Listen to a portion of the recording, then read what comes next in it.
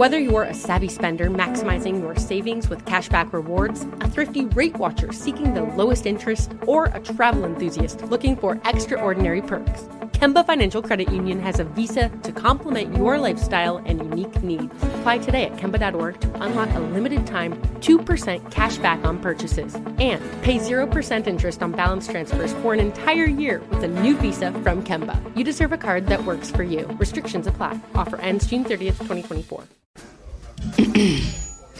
AT&T connects an ode to podcasts. Connect the alarm. Change the podcast you stream. Connect the snooze. 10 more minutes to dream. Connect the shower. Lather up with the news.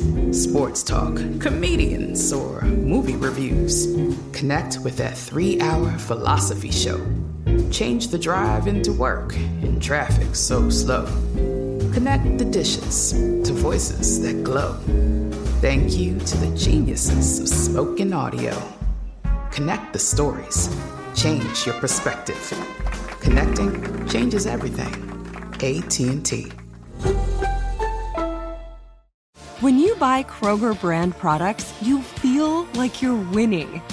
That's because they offer proven quality at lower than low prices. In fact, we guarantee that you and your family will love how Kroger brand products taste, or you get your money back. So next time you're shopping for the family, look for delicious Kroger brand products, because they'll make you all feel like you're winning. Shop now, in-store, or online. Kroger, fresh for everyone. This is the Wells Cast with Wells Adams, an iHeartRadio podcast. That's right. That's what it is. It's the Wells Cast.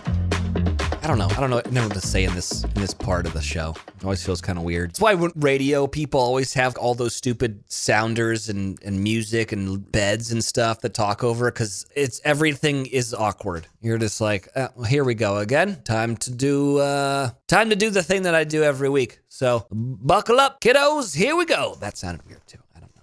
You guys watch E! A couple nights ago? I was on Kevin Hart's new game show called Celebrity Game Face. No? Okay. Well, anyways, it was Kevin Hart, his wife, Joel McHale, his wife, Terry Crews, his wife, and then Sarah and I, and we did his game show, and we lost. And Joel McHale cheated, I'm pretty sure, whilst wearing way too short of shorts. So, whatever. If you watched that episode, we have to power eat spaghetti, and in the middle of the thing of power eating spaghetti, Sarah and I are feeding each other spaghetti with those baby hands, those tiny hands, you know.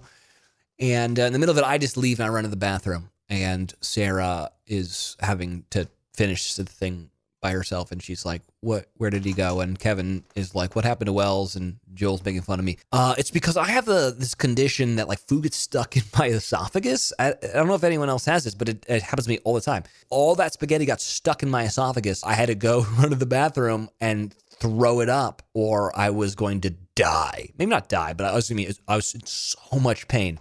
And you know what? Big shout out to the good people over there at Entertainment Television, because they cut that entire thing out because I was mic'd up. You're just hearing me in the background just and Kevin Hart being like, is he okay? Are we gonna get sued for this? What's gonna happen? So anyways, I'm really excited about the show today, and I'll tell you why.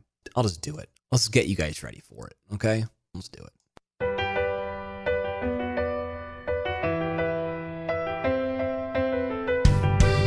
I was thinking about it before doing this show. I think the 3 most iconic notes in music history is diddle-doo. Listen. You immediately know what you're about to watch when you hear, right? Yeah, you do. So on the show today, we're going to have someone obviously from, yes, the show, The Office. And if you're one of those people that was like, I don't know those 3 notes, then just unsubscribe, because you and I just don't have the same sense of humor, is what I'm saying. So get out of here. No, actually, please don't unsubscribe, because I need all the money I can get right now. Okay, because this is no money coming in. It's fine. On the Wells Cast today, I have a guy who won, I think, all the Emmys on a little show called The Office. This dude broke into the industry only 3 months after moving to Hollywood, which is crazy, by the way. But The Office wasn't his first gig. He's got a bunch of credits. Jake in Progress, Arrested Development, Everwood. Been in movies like License to Wed, Four Christmases, The Last Push, and even portraying a conflicted priest in Into Temptation. But let's be fair, everyone knows him as Kevin. At least once a year, I like to bring in some of my Kevin's famous chili. The trick is to undercook the onions. Everybody is going to get to know each other in the pot. I'm serious about this stuff. I'm up the night before, pressing garlic and dicing whole tomato. That's right, guys. So excited to have on the Wells Cast the one and only Brian Baumgartner, or, well, you probably know him as Kevin Malone. So stick around. This is an episode you are not going to want to miss.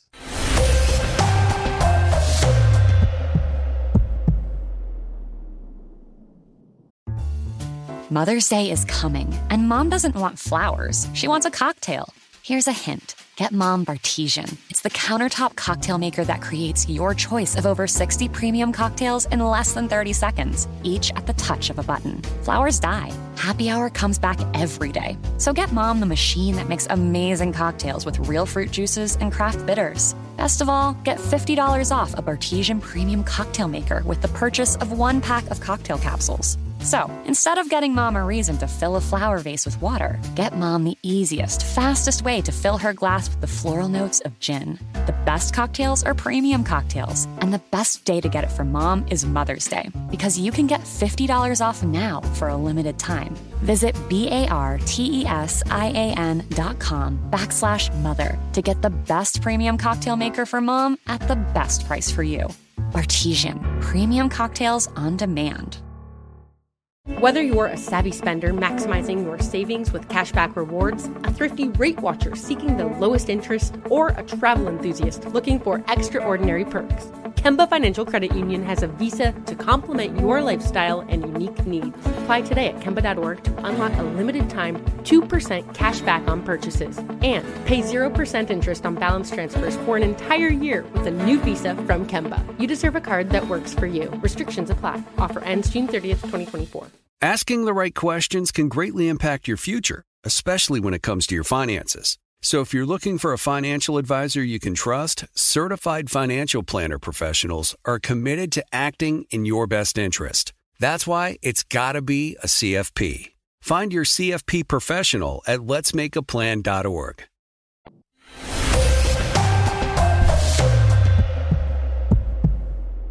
All right, back on the Wells Cast. Very excited to have on the show Brian Baumgartner, also known as Kevin Malone from The Office. How are you, my man? I am doing great, Wells. How are you? I'm doing really good. I'm so excited to have you on the show. One, because I'm a huge, like everyone else in the fucking world, I'm a huge Office fan. But I'm also like, I can't come from the world of radio. And so I really do love hearing stories be told through my stereo system in my car. And so I'm really pumped that you are going to be doing a podcast now for Spotify called An Oral History of The Office. So just right off the bat, tell us about what the hell this is. Basically was born out of what you were just saying, that everybody is a big fan of The Office. We're going to pretend we're old friends. So we're just going to talk frankly with each other, right? Like, we were the #1 scripted show on NBC for a number of years while we were on Thursday nights at 9:00 on NBC. And the show was big, right? But from us, especially the cast perspective, the show is so much bigger now, 7 years since we filmed the last moment of the show. And really, the podcast was born out of wanting to explore the question of why that is. Like, why literally 11, 12, 13-year-olds, 14-year-olds to 50, 75-year-olds who are, have just found it on Netflix for the first time. But particularly the young people, because, when we were making the show, we were like, oh, okay, there was some stat at the time, right? I don't remember what it was, but just say like 300 million people work in offices. So if some of those people relate to the show, this will be huge. But like, why do young people, specifically looking back for this podcast about how decisions that were made in setting up the show, in casting people, in hiring camera guys who had only shot reality shows before, had never worked in scripted comedy before. Why this sort of assembly of people that came together? What made that specifically special? And why it has endured to today? And, you know, the other thing was we just wanted to tell the story ourselves.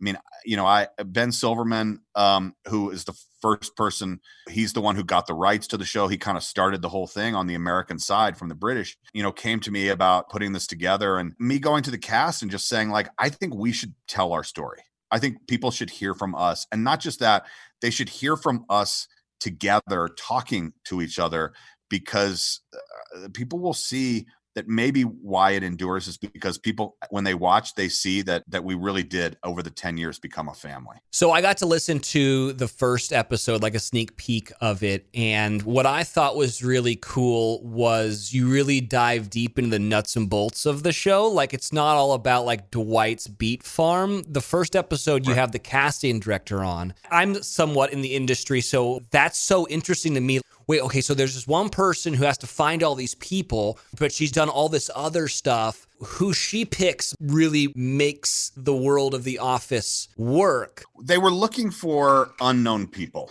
on the show because they wanted it to appear that these were real people who were working in a paper company. So they didn't want stars. And what people, you know, especially who have found it on Netflix, like Steve Carell is one of the biggest comedy stars on the planet, right? But this was before 40-Year-Old Virgin. You know, this was before Evan Almighty. You know, now he's an Oscar nominee, for God's sake. You know, and Rainn Wilson. You know, he'd done a little something, recurring role on 6 Feet Under one season, but nothing really. And you know, John Krasinski was totally unknown. Myself, in fact, I went to my agent at the time. I knew the British show, and I knew there was a character that Kevin was sort of taken from called Keith. And I was like, all right, I've just moved to Los Angeles. If there is one role right now that I could be cast as, just newly, this is the role. Like, this is me. I get what this guy is about. And I went to my agent at the time and I told her that, you know, this is what I should be cast at. Like, I should go out for this part. And that she said, well, they're looking for unknown people, but not you, not like totally completely unknown people. And it was really about Allison. And when the show was cast, she cast a very wide net and found people that, you know, other people weren't looking for. It was really cool. What special skills, in a way, they were looking for from the people, and how we all fit together in that space. I had Kate Flannery on the show a couple months back, and she told us that she originally auditioned for the role of Jan. Did you always want to be Kevin or Keith, or did you audition for other parts and then they kind of fit you in? Yeah, I tell the story in the podcast that originally I went out for Stanley. They called me in for Stanley. Really? Kevin was the role that was for me. And, you know, the British version of The Office, there are fewer characters than the American version. Greg Daniels knew he wanted more people to populate The Office. Here, he wanted the show to run longer and have more storylines. So, you know, the reason that Angela, you know, any character, Greg always says, any character that has their own name in real life, that's how you know those were characters that were added in the American version. So there was just, you know, 7 or something that came from the British, and there was Kevin and on the Kevin and Stanley. Yeah. So going back to kind of like the cultural phenomenon that is The Office, and you trying to like break down why the hell 14-year-old kids who are into TikTok dances are binging the hell out of a show that aired, you know, I'm in my mid 30s, was really, you know, my era show. What do you think it is? What is it about that show that's bringing in an audience that like I can't even relate to right now when I open up TikTok? I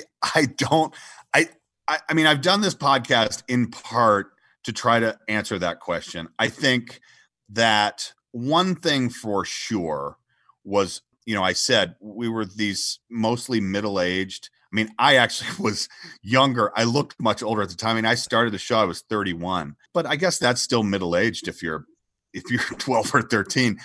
Why that resonated. And I think one of the answers that for sure I think is true is, much like these people are stuck in an office spending more time with these people that they didn't have any choice about than they do their own families, kids are in school. So there's something about the setup of the show and how kids, there's a teacher that maybe is unreasonable and maybe behaves in a really weird way sometimes and makes you do ridiculous things. And the people that you're sitting next to, you may not have chosen to, but you're in a school and you go, 5, 6, 7 years in a row, depending elementary school or junior high. So these characters, these archetypes, these sort of brilliant archetypes. And so they go like, oh yeah, my friend Sammy is like, he's like the Kevin, right? And then there's the hot guy and there's the people who have the crush. So I think became, though we didn't see it at the time, it makes sense that they get the show in that way, that in some ways it is built for them. Yeah, I guess that's true. Like everything that we do, even though if it isn't labeled as corporate, it is corporate. Like if you are on a football team, it's so corporate. There's the boss who's the coach who's an idiot, or whatever. There's the quarterback. Life is too easy for him. There's the dipshit, like you're right. Like anytime you have a bunch of people come together, it's corporate, whether you like it or not. Right. I mean, yeah, there's a hierarchy and there's somebody in charge and there's somebody who really wants to be in charge, but will never be in charge because they're right. Like Dwight. Right. And you have the person who's sort of over it and above it all, whether that's Jim in some ways or Stanley, depending on the perspective, so yeah, it exists. And I think another thing is, and this is not necessarily young people, but in some regard, this is crazy and kind of meta and weird to think about, but think about it now. We're populated, people's jobs are big box stores, right? It was kind of a joke that we were doing this show about a paper company, like a dying industry, paper, like we were moving into the video age of technology. And there's some nostalgia actually for this, where you actually go to a place to get work, that you have health insurance, that, you have holiday, like there, all of these things that we think of as kind of unreasonable or like stuck in your ways, that now, especially people going into the workforce now or having survived that, and maybe a small business that's been downsized and now you work at Staples or something, like the experience of working at Staples, whatever your job is, right, is totally different than working at Dunder Mifflin. Like it is like, and the corporate environments that you have to live through now, and the seminars, endless seminars that you have, what you can say and not say, it touches on all of those things in a way that I think potentially brings nostalgia, even though it didn't happen that long ago. For iHeart, I still have to do a million training sessions about how to act in the workplace. And I do my show from my house. Right. Well, this was an old story. We actually don't talk about this in the podcast, but there was a time, right, when we started to have a year, NBC, Universal, corporate, we had to have a sexual harassment seminar, right? Like you should. But the weird thing is that the HR reps from NBC Universal would come over to our studio and they would show clips, because they were trying to make this seminar interesting. They would show clips from The Office about how not to behave and it's like, we must get it, right? Like we're lampooning it already. Yeah, I think we're set here. I think we get it.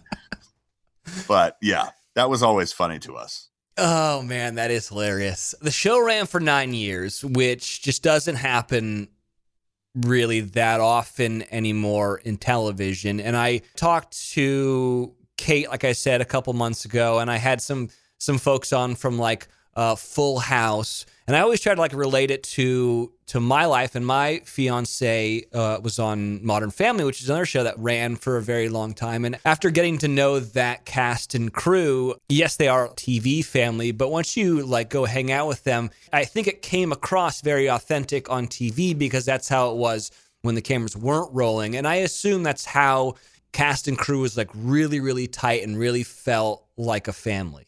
For sure. By the way, tell your fiance hi. The difference, I think, in The Office in really any show, because it's not really how network television shows are made, it's why we struggled so much in the beginning to even stay on the air, it was no stars. None of us knew anything, right?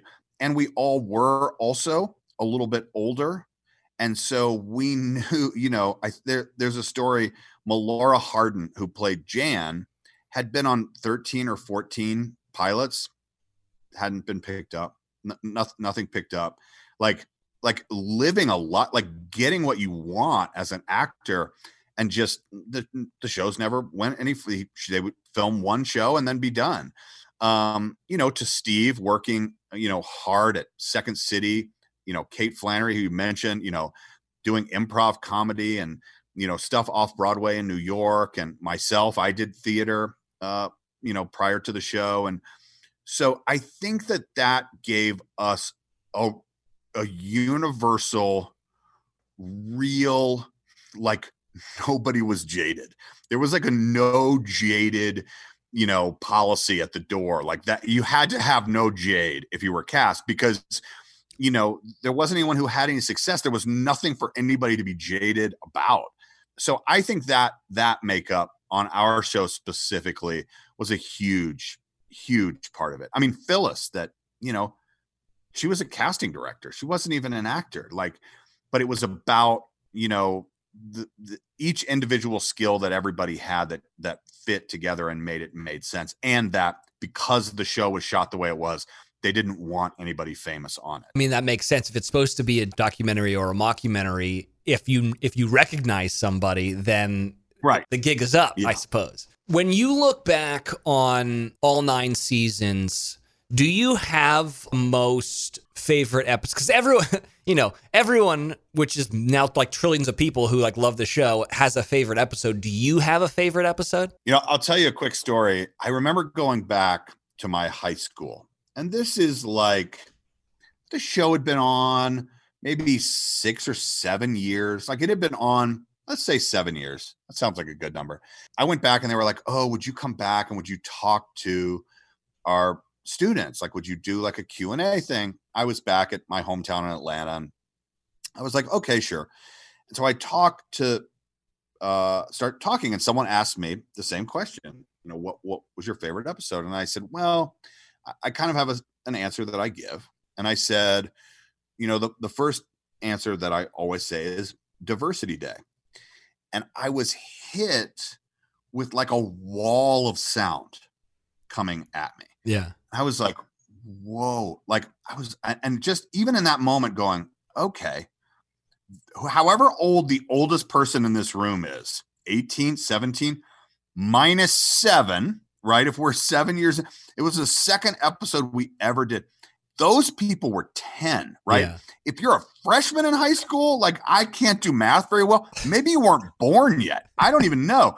But it was that, like the universal recognition of title of episode and what that episode was that completely blew me away. Yeah, it's like Soup Nazi. Totally. Yeah, exactly. And so that was one of the first times for me where I was like, oh man, they're like really young people are watching the show now. Diversity Day for me, really special. Also, for some reasons we talk about in the podcast, the first Christmas episode that we did was kind of where the show took a turn from we're going to be around for a little while, I think. That was special in that way. It was also a huge ensemble episode. Like literally everybody had something funny, interesting to do. In fact, one of my favorite moments of the maybe 9 seasons is in that, and from Kate Flannery, who you mentioned, when she flashes her boobs at Michael at the very end of that episode. It's like, that's what she did in that episode. And that moment was so perfect on like 87 levels. Yeah. That like, you know, that. And, you know, for Kevin personally, Kevin meaning me, I guess. Yeah. But for myself, in terms of Kevin, there was a series of episodes where Holly, who eventually marries Michael, thinks that Kevin is slow. That for me, those episodes were so much fun, just personally to play, and so rewarding. And maybe the longest setup to a joke in the history of network comedy. Maybe. I mean, it was a joke that literally was 4 years in the making. Yeah. That just was really fun to play. All right, I want to play something for you, and then I want to talk about it with you, because I would be remiss if we didn't kind of just break this down a little bit. At least once a year, I like to bring in some of my Kevin's famous chili. The trick is to undercook the onions. Everybody is going to get to know each other in the pot. I'm serious about this stuff. I'm up the night before, pressing garlic and dicing whole tomatoes. I toast my own ancho chilies. It's a recipe passed down from Malone's for generations. Okay, I won't play the entire clip, but I mean, you spilling the chili is iconic. Let's be fair. I feel like you only got one shot at this. Like, they're not bringing in like a cleaning crew to like let you try this again. So walk us through that kind of iconic scene. First of all, I thought it was cool. It was a little bit controversial at the time because it was such a departure from, and I don't know, it's so crazy because people love the show. That moment has gone so crazy for people. And it is aesthetically, it's quite different from literally everything else. There's a voiceover that plays through the whole thing. It's a monologue. It's like, there's so many things that are different about it. But when we filmed it, I thought it was very funny and perfect from a character stand. I mean, just the embodiment. It's so perfect. Episode that comes up later on where Kevin says it's good to just win one. And I feel like a lot of things for him was kind of about that in a weird way. I don't know. That's kind of meta too. You're making me go deep. But about the scene, props crew came to me, or set deck, maybe all of them. And they were like, hey man, so the piece of carpet, right? I mean, where they were anticipating the chili could go was essentially from the front door of the office all the way in front of like the reception desk, all the way to like where Jim and Dwight sat. And so there was a humongous piece of carpet, and they came to me. We have 3 pieces of carpet. Like, that's it. We have 3 pieces of carpet. And after that, we're done. Like, there's no chance to go anymore. So I was like, all right. I mean, and it's sort of a joke, you know, they call me Mr. One Take, which is true on so many levels, but I got it in one take. At the end of it, they could have replaced the carpet. I don't know that they could have replaced me in that moment because my hands were slightly stained actually from the chili itself. But yes, the fact that thing is what it is today, it is so unbelievably shocking to me. I mean, I just can't. It's crazy. I imagine it wasn't a thing that in the moment you were like, this is going to be like a huge thing. It was just like, yeah, like this is define my life kind of thing. Like literally define my life. No, it wasn't. I thought it was really funny. Yeah. And I thought it was cool. And, you know, I think that I was about to say something that literally the sum total was that it makes me really awesome. Yeah. But I will say it anyway, in a way, like doing physical comedy like that is not easy. Right. So it's sort of like, I probably got it in one take, or I wouldn't have gotten it in 3. And maybe the scene would have been like cut. And I mean, specifically, like technically, I know that I'm going to spill the chili as the actor going in, but making sure that it doesn't look like Yeah. I'm about to spill the, it's just it's a technical, difficult thing at times to do that stuff. And so, yeah, I had no clue. It was a fun thing to do. It was an experience, and it was kind of instantaneous. It became a thing. And now with our Giphy, whatever the hell they're called, I can't even get over. I mean, it's not even once a day. It's like, I don't know, 10 times a day. I mean, it's like I get it sent all the time. Any of my social media, it's just there. And I could say, it's like I can say, I'm jumping on a plane to New York tonight, and someone will say, don't spill the chili. I mean, it's like, no, those things don't make sense. Or even like, I'm talking about, I don't know, like anything food related. I shouldn't. And I'm so stupid. I forget. And I'm like, oh man, yeah, I made this great whatever meat item. And then it's just, there's no stopping the chili train at that point.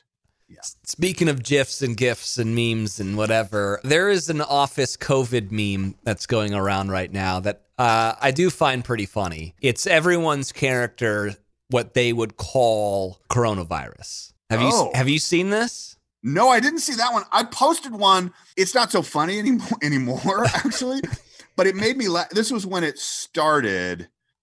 It was what every Office character what their response would be to it. Yeah. Right. And Kevin's to me was the funniest too. It was like, he's not concerned because he already had it or something like that. But that was like when it first started early on. Michael would want to have a meeting about it. I don't remember what it was. I think I actually posted that on social media, but no, what is this? What it would be called? Yes. What they would call it? Yeah. So Jim calls it coronavirus. Dwight calls it COVID-19. Creed, he's speaking Mandarin, so he doesn't make any sense. Right. Angela calls it the wrath of God. Your character calls it weird flu. Weird flu. Yeah. Michael calls it kung flu, which I guess makes sense. And yeah, anyways, there's people that are left off the list, and so I want them to keep going, and I want to hear like what Kelly's would be, and But it's just so funny. Like memes, I don't even know if they were a thing during The Office, but you guys are memed so much now, which I guess goes back to the original thing of like all these kids are totally gravitating towards your show. And I don't even know if it's true, but I remember hearing some stat that like The Office was the most Netflix show ever or something like that. Yeah, that is true. So since they started having a way to quantify streaming, that was in 2017. The Office is the most watched show streaming. In 2018, I remember this is like 82 billion, that's with a B, minutes were watched on Netflix. And then we got a stat that even, the first quarter of 2020, The Office was still the most watched show. And on the first day of the coronavirus, on March the 15th, it set a record for any show at any point in any time, 250 million minutes in one day. It's unbelievable. I mean, it really is. I'm sorry to your fiance. There's really it is the most watched show in television today. There's kind of no other metric that can quantify how many people are watching it. It is insanity. Don't worry about Sarah. She's doing just fine. Trust me. Ask her if she wants to trade places. Yeah. I don't know that I would marry you, though. I have another. Fair enough. Well, then it makes total sense for an oral history of The Office to come out in podcast form. It releases on the 14th of July, exclusively on Spotify. The first episode will be available across all platforms. Mm-hmm. It's free on Spotify, but after that, you have to go to Spotify. The first 3 episodes are launching on the same day, which takes you through bringing the show from Britain to America and then casting and then shooting the pilot or the first 3 episodes. But I'm so incredibly proud of how it's come together. It was so much fun because even, we are a family and we do see each other, but like people have moved away. Mm-hmm. Like John Krasinski, I was like, I got to give his address or something. What am I doing? He doesn't live in Los Angeles anymore. So I don't see him. And so I went to where he was, and we had a nice day. So yeah, that part of it has been really, really fun. So the entire show's in the can. The entire show is in the can. We are still doing some tweaks on the last two, but yes. So what are some guests that you had on this show that kind of surprised you? Because that happens a lot to me, where I'll be like, I don't know if this interview is going to be any good. And then they come in and I'm like, that was one of the best episodes ever, and I wasn't expecting it. Wow, that's a great question. I really liked hearing from Ken Kwapis, who directed the pilot and the finale and some of the episodes in between. Just hearing specifically, what he and Greg Daniels did to create the world of the show, how much time was spent on that early on, and things that we were asked to do or made to do that we were like, this doesn't really make much sense. Like how that actually was a conscious decision that made all the sense in the world. We were just too dumb to see it. That was really interesting. I mean, being able to sit down with Greg Daniels himself one afternoon for 4.5 hours was unbelievable. Because he was our leader on set, and just hearing again from him was fascinating. And then we had our head makeup person and hair person talking about the looks of people and what they did, and the show is talked about so much. And I will tell you, I am kind of a nerd about the business of television. So I was kind of paying attention to stuff as it was going on. And there are still, and this is going to sound so teasery, which is because I'm the most opposite of that. I found out like humongous, groundbreaking things as I was doing this that I didn't know, because the people involved were so humble and nice that they didn't think to have to talk about it, particularly maybe in related to a crew person or in related to some fellow actors or something. So, that part was like, oh, I know the story, right? And then I'm like, holy Lord, I had no idea about that. So I think that's going to be really fun for people. And again, just hearing us be able to banter back and forth, which we haven't done in person in a long time. Well, I'm excited to hear the rest of it. Like I said, I got a sneak preview of the first episode. I think that's actually the second episode. Oh, just really? So you know, it's totally fine. Yeah, the second episode is the casting episode. Yeah. Well, regardless, it was really interesting for me to hear and hear you guys kind of go back and forth on just the creation of the show. So it's something that everyone should go listen to when it comes out on July 14th.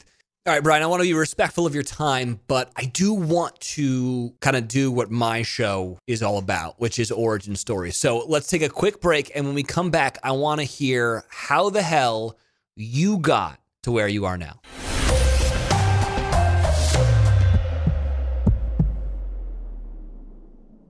Mom met a lot of your demands over the years. This Mother's Day, get her the Bartesian cocktail maker that makes premium cocktails on demand. In just 30 seconds, have your choice of over 60 premium or seasonal cocktails, all at the touch of a button. Get $50 off on the Bartesian cocktail maker now when you buy 1 pack of cocktail capsules. So, for all the times you made a mess, get Mom the countertop cocktail system that makes premium cocktails without making any mess at all. For all the times you begged for soda, get her premium cocktail capsules made with real fruit juice and craft bitters. For all the times you demanded tacos for dinner, get her the Bartesian that mixes margaritas in just 30 seconds. Make Mom's Mother's Day and all the 364 days that aren't Mother's Day with a Bartesian cocktail maker at $50 off. Visit BARTESIAN.com/mother now to get $50 off the Bartesian Premium Cocktail Maker. Bartesian, premium cocktails on demand. Whether you're a savvy spender maximizing your savings with cashback rewards, a thrifty rate watcher seeking the lowest interest, or a travel enthusiast looking for extraordinary perks, Kemba Financial Credit Union has a visa to complement your lifestyle and unique needs. Apply today at Kemba.org to unlock a limited-time 2% cash back on purchases and pay 0% interest on balance transfers for an entire year with a new visa from Kemba. You deserve a card that works for you. Restrictions apply. Offer ends June 30th, 2024. Asking the right questions can greatly impact your future, especially when it comes to your finances. So if you're looking for a financial advisor you can trust, certified financial planner professionals are committed to acting in your best interest. That's why it's got to be a CFP. Find your CFP professional at letsmakeaplan.org.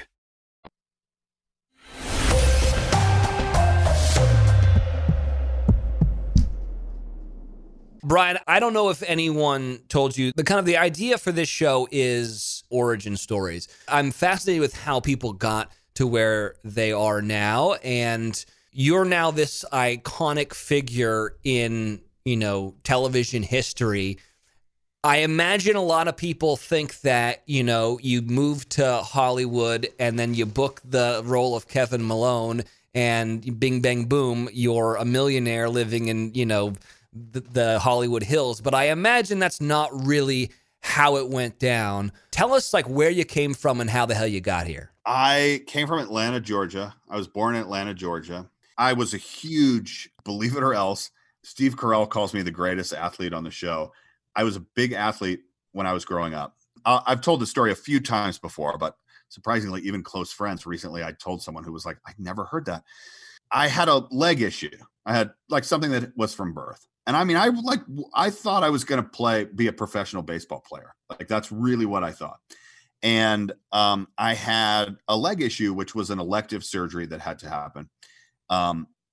Very long story short, something went wrong in the surgery, and the cast that they put on, the splint that they put on after my leg, after they did the surgery, which was fine, there was a chemical mismixture, or it got too hot in one place. My leg burned through the back of my leg through my Achilles tendon. That was basically it for me in terms of sports. So I was in a wheelchair. I was in a walker, basically over the course of a year to a year and a half, learning to re-walk again. And then because what the nature of the surgery was, which I won't bore people, they had to go back in and do something else later. So I had to have another one. And that was basically, it for me in that regard. And as I was recovering, I was a super active kid, and I was like, I need to find something else to do. And I started doing theater and found that was something that I really enjoyed doing. So I went to school for it, creating a character, all of those things are that's just what interested me. So I went to school at SMU in Dallas because at the time I thought they had the best conservatory type training program in the country that was within a university. Go Ponies. Go Ponies. Right. Exactly. Thank you. Well, that was within a university, like I said. So there's Juilliard or Carnegie Mellon. I didn't want to go to a school like that. I wanted a college experience. I'm that kind of guy. They had a great program. So I went there. I did theater for a number of years. My parents tell the story of I graduated from college and I was working at a small theater in Minneapolis, Minnesota. And they flew up to see me, and there was 7 people in the audience, and they were smiling and everything is great. And then on the car ride back to their hotel, because I was in this tiny apartment, they were like, what the hell is he doing? What? How? He has made a terrible error. He always seemed like a smart guy. What is he doing with his life now? That was amongst themselves. They were always incredibly supportive of me. They didn't have that conversation with you, in front of you. That was something that you heard later.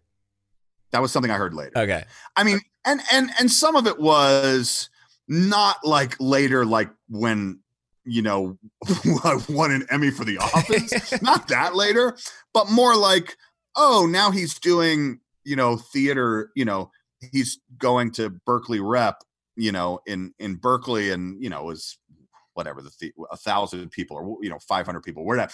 They would joke about it then. So it wasn't thought I was necessarily going to be on television or whatever, but they would joke about it that, and their response later. But no, they were always super, super encouraging. And that's what I did. And that was what I thought my life was. I recently told this story.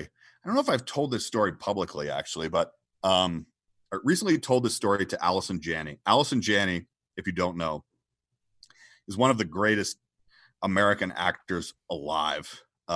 You've seen her in thousands of movies, and West Wing, she did 100, 200 episodes. And she was a big star in New York. She was a working actor, and I was working for a time running a theater company in Minneapolis at that time. And I was traveling to New York. I was like looking at new shows, and I had a relationship with a playwright who had written a play. She was in it. It was like every time I showed up, Allison Janney was in whatever show I was seeing. And I remember going backstage. I'm a kid. I'm in theater in Minneapolis. Like, no one wants to talk to me. And I'm sort of like this fly on the wall backstage in the green room. And I hear her talking to a friend, and she's saying, well, there's this play that I really want to do, but if I do that play, then I can't do anything in between, and there's going to be 6 weeks, and how am I going to pay my rent? And my mind was blown. I was like, this is Allison Janney. Now, this is before anyone knew who she was, unless you saw plays in New York, but to me, like, one of the best actors. And I mean, on Broadway show after Broadway show, after big off-Broadway shows. And I was like, if she's worried about making rent, like, because she can't work for 6 weeks, I'm like, and theater is hard, man. It is hard. I mean, I complain now when I don't have a water in my hand the moment I think that I want it, but that's a joke, people.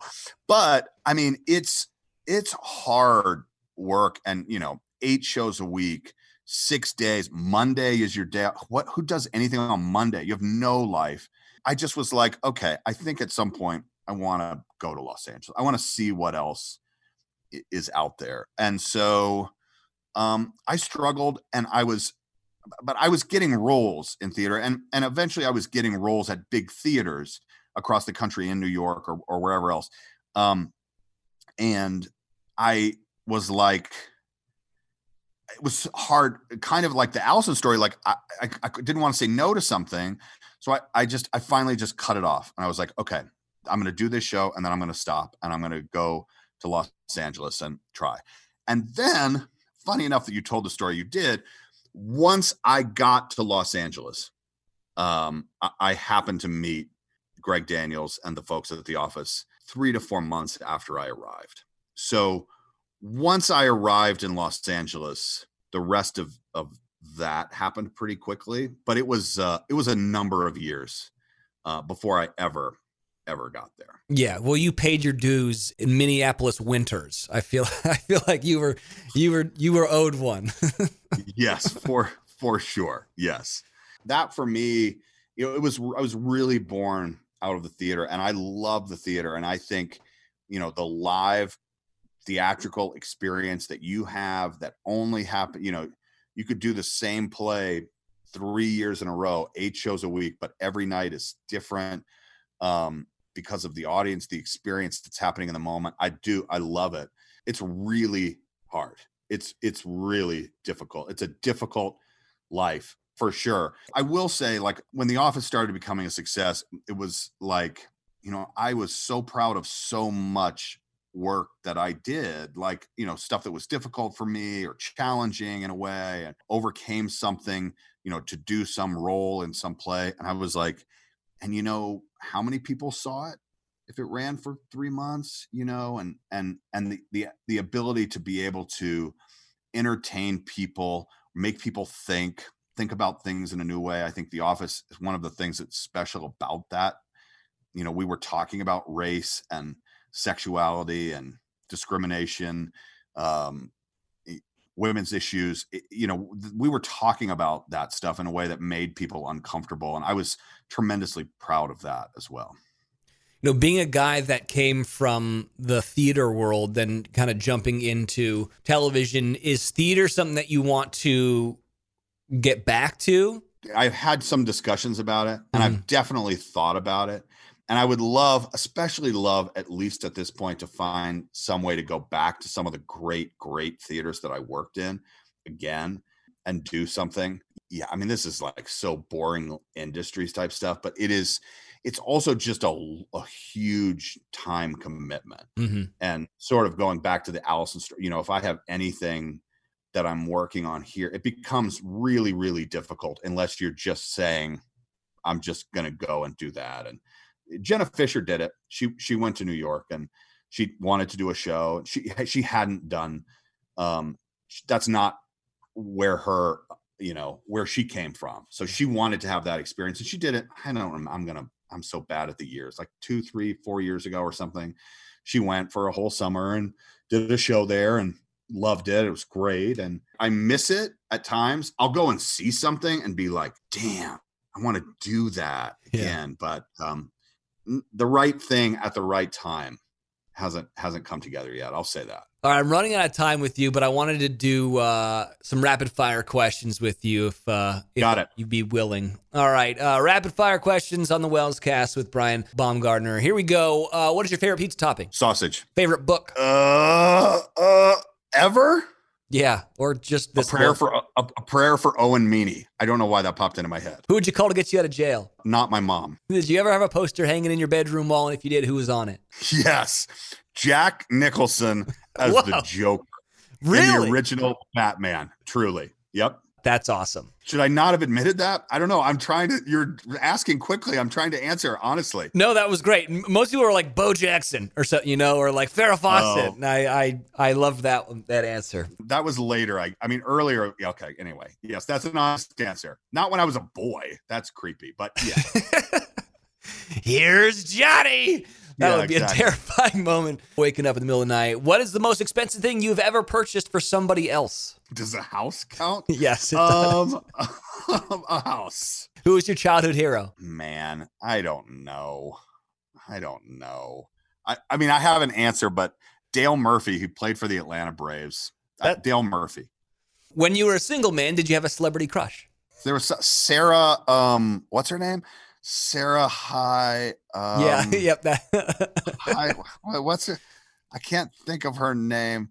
No, I always thought Charlize Theron was dreamy. Last question. Who's your favorite character on The Office? Kevin Malone, not included. Dwight Schrute. There you have it. Rapid fire questions with Brian Baumgartner. An oral history of The Office is out on July 14th on Spotify. Make sure you go download it, listen to it. Brian, thank you so much for taking the time. This has been wonderful. Very, very excited for this new podcast to come out. I cannot wait to listen to the whole thing. But hearing you talk about the show just gets me excited for said podcast, because you can see how much like love and excitement that just kind of oozes out of you when you talk about it. So congratulations, my man. Thanks, Wells. I really, really appreciate it. Thanks for having me on. It was nice to chat with you. Yeah, man. Stay safe out there. Don't go too crazy during the quarantine. And I'm sure I'll see you around this weird city soon enough. Absolutely. All right.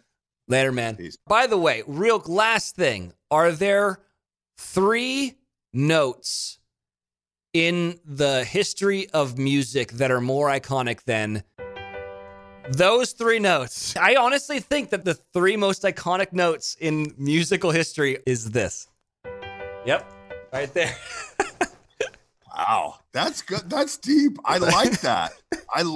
You immediately know what you're about to start doing when you hear those 3 notes. You do. It's funny that you mentioned that, because I hear from people all the time, either in person or social media or whatever, that they talk about it's the only show that doesn't matter how many times that they keep watching on Netflix, they always listen to the theme song. They don't skip the intro.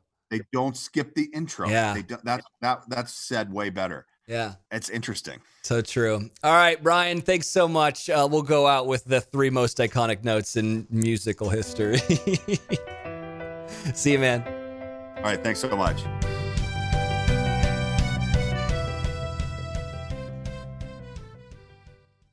Whether you're a savvy spender maximizing your savings with cashback rewards, a thrifty rate watcher seeking the lowest interest, or a travel enthusiast looking for extraordinary perks, Kemba Financial Credit Union has a visa to complement your lifestyle and unique needs. Apply today at Kemba.org to unlock a limited time 2% cash back on purchases and pay 0% interest on balance transfers for an entire year with a new visa from Kemba. You deserve a card that works for you. Restrictions apply. Offer ends June 30th, 2024.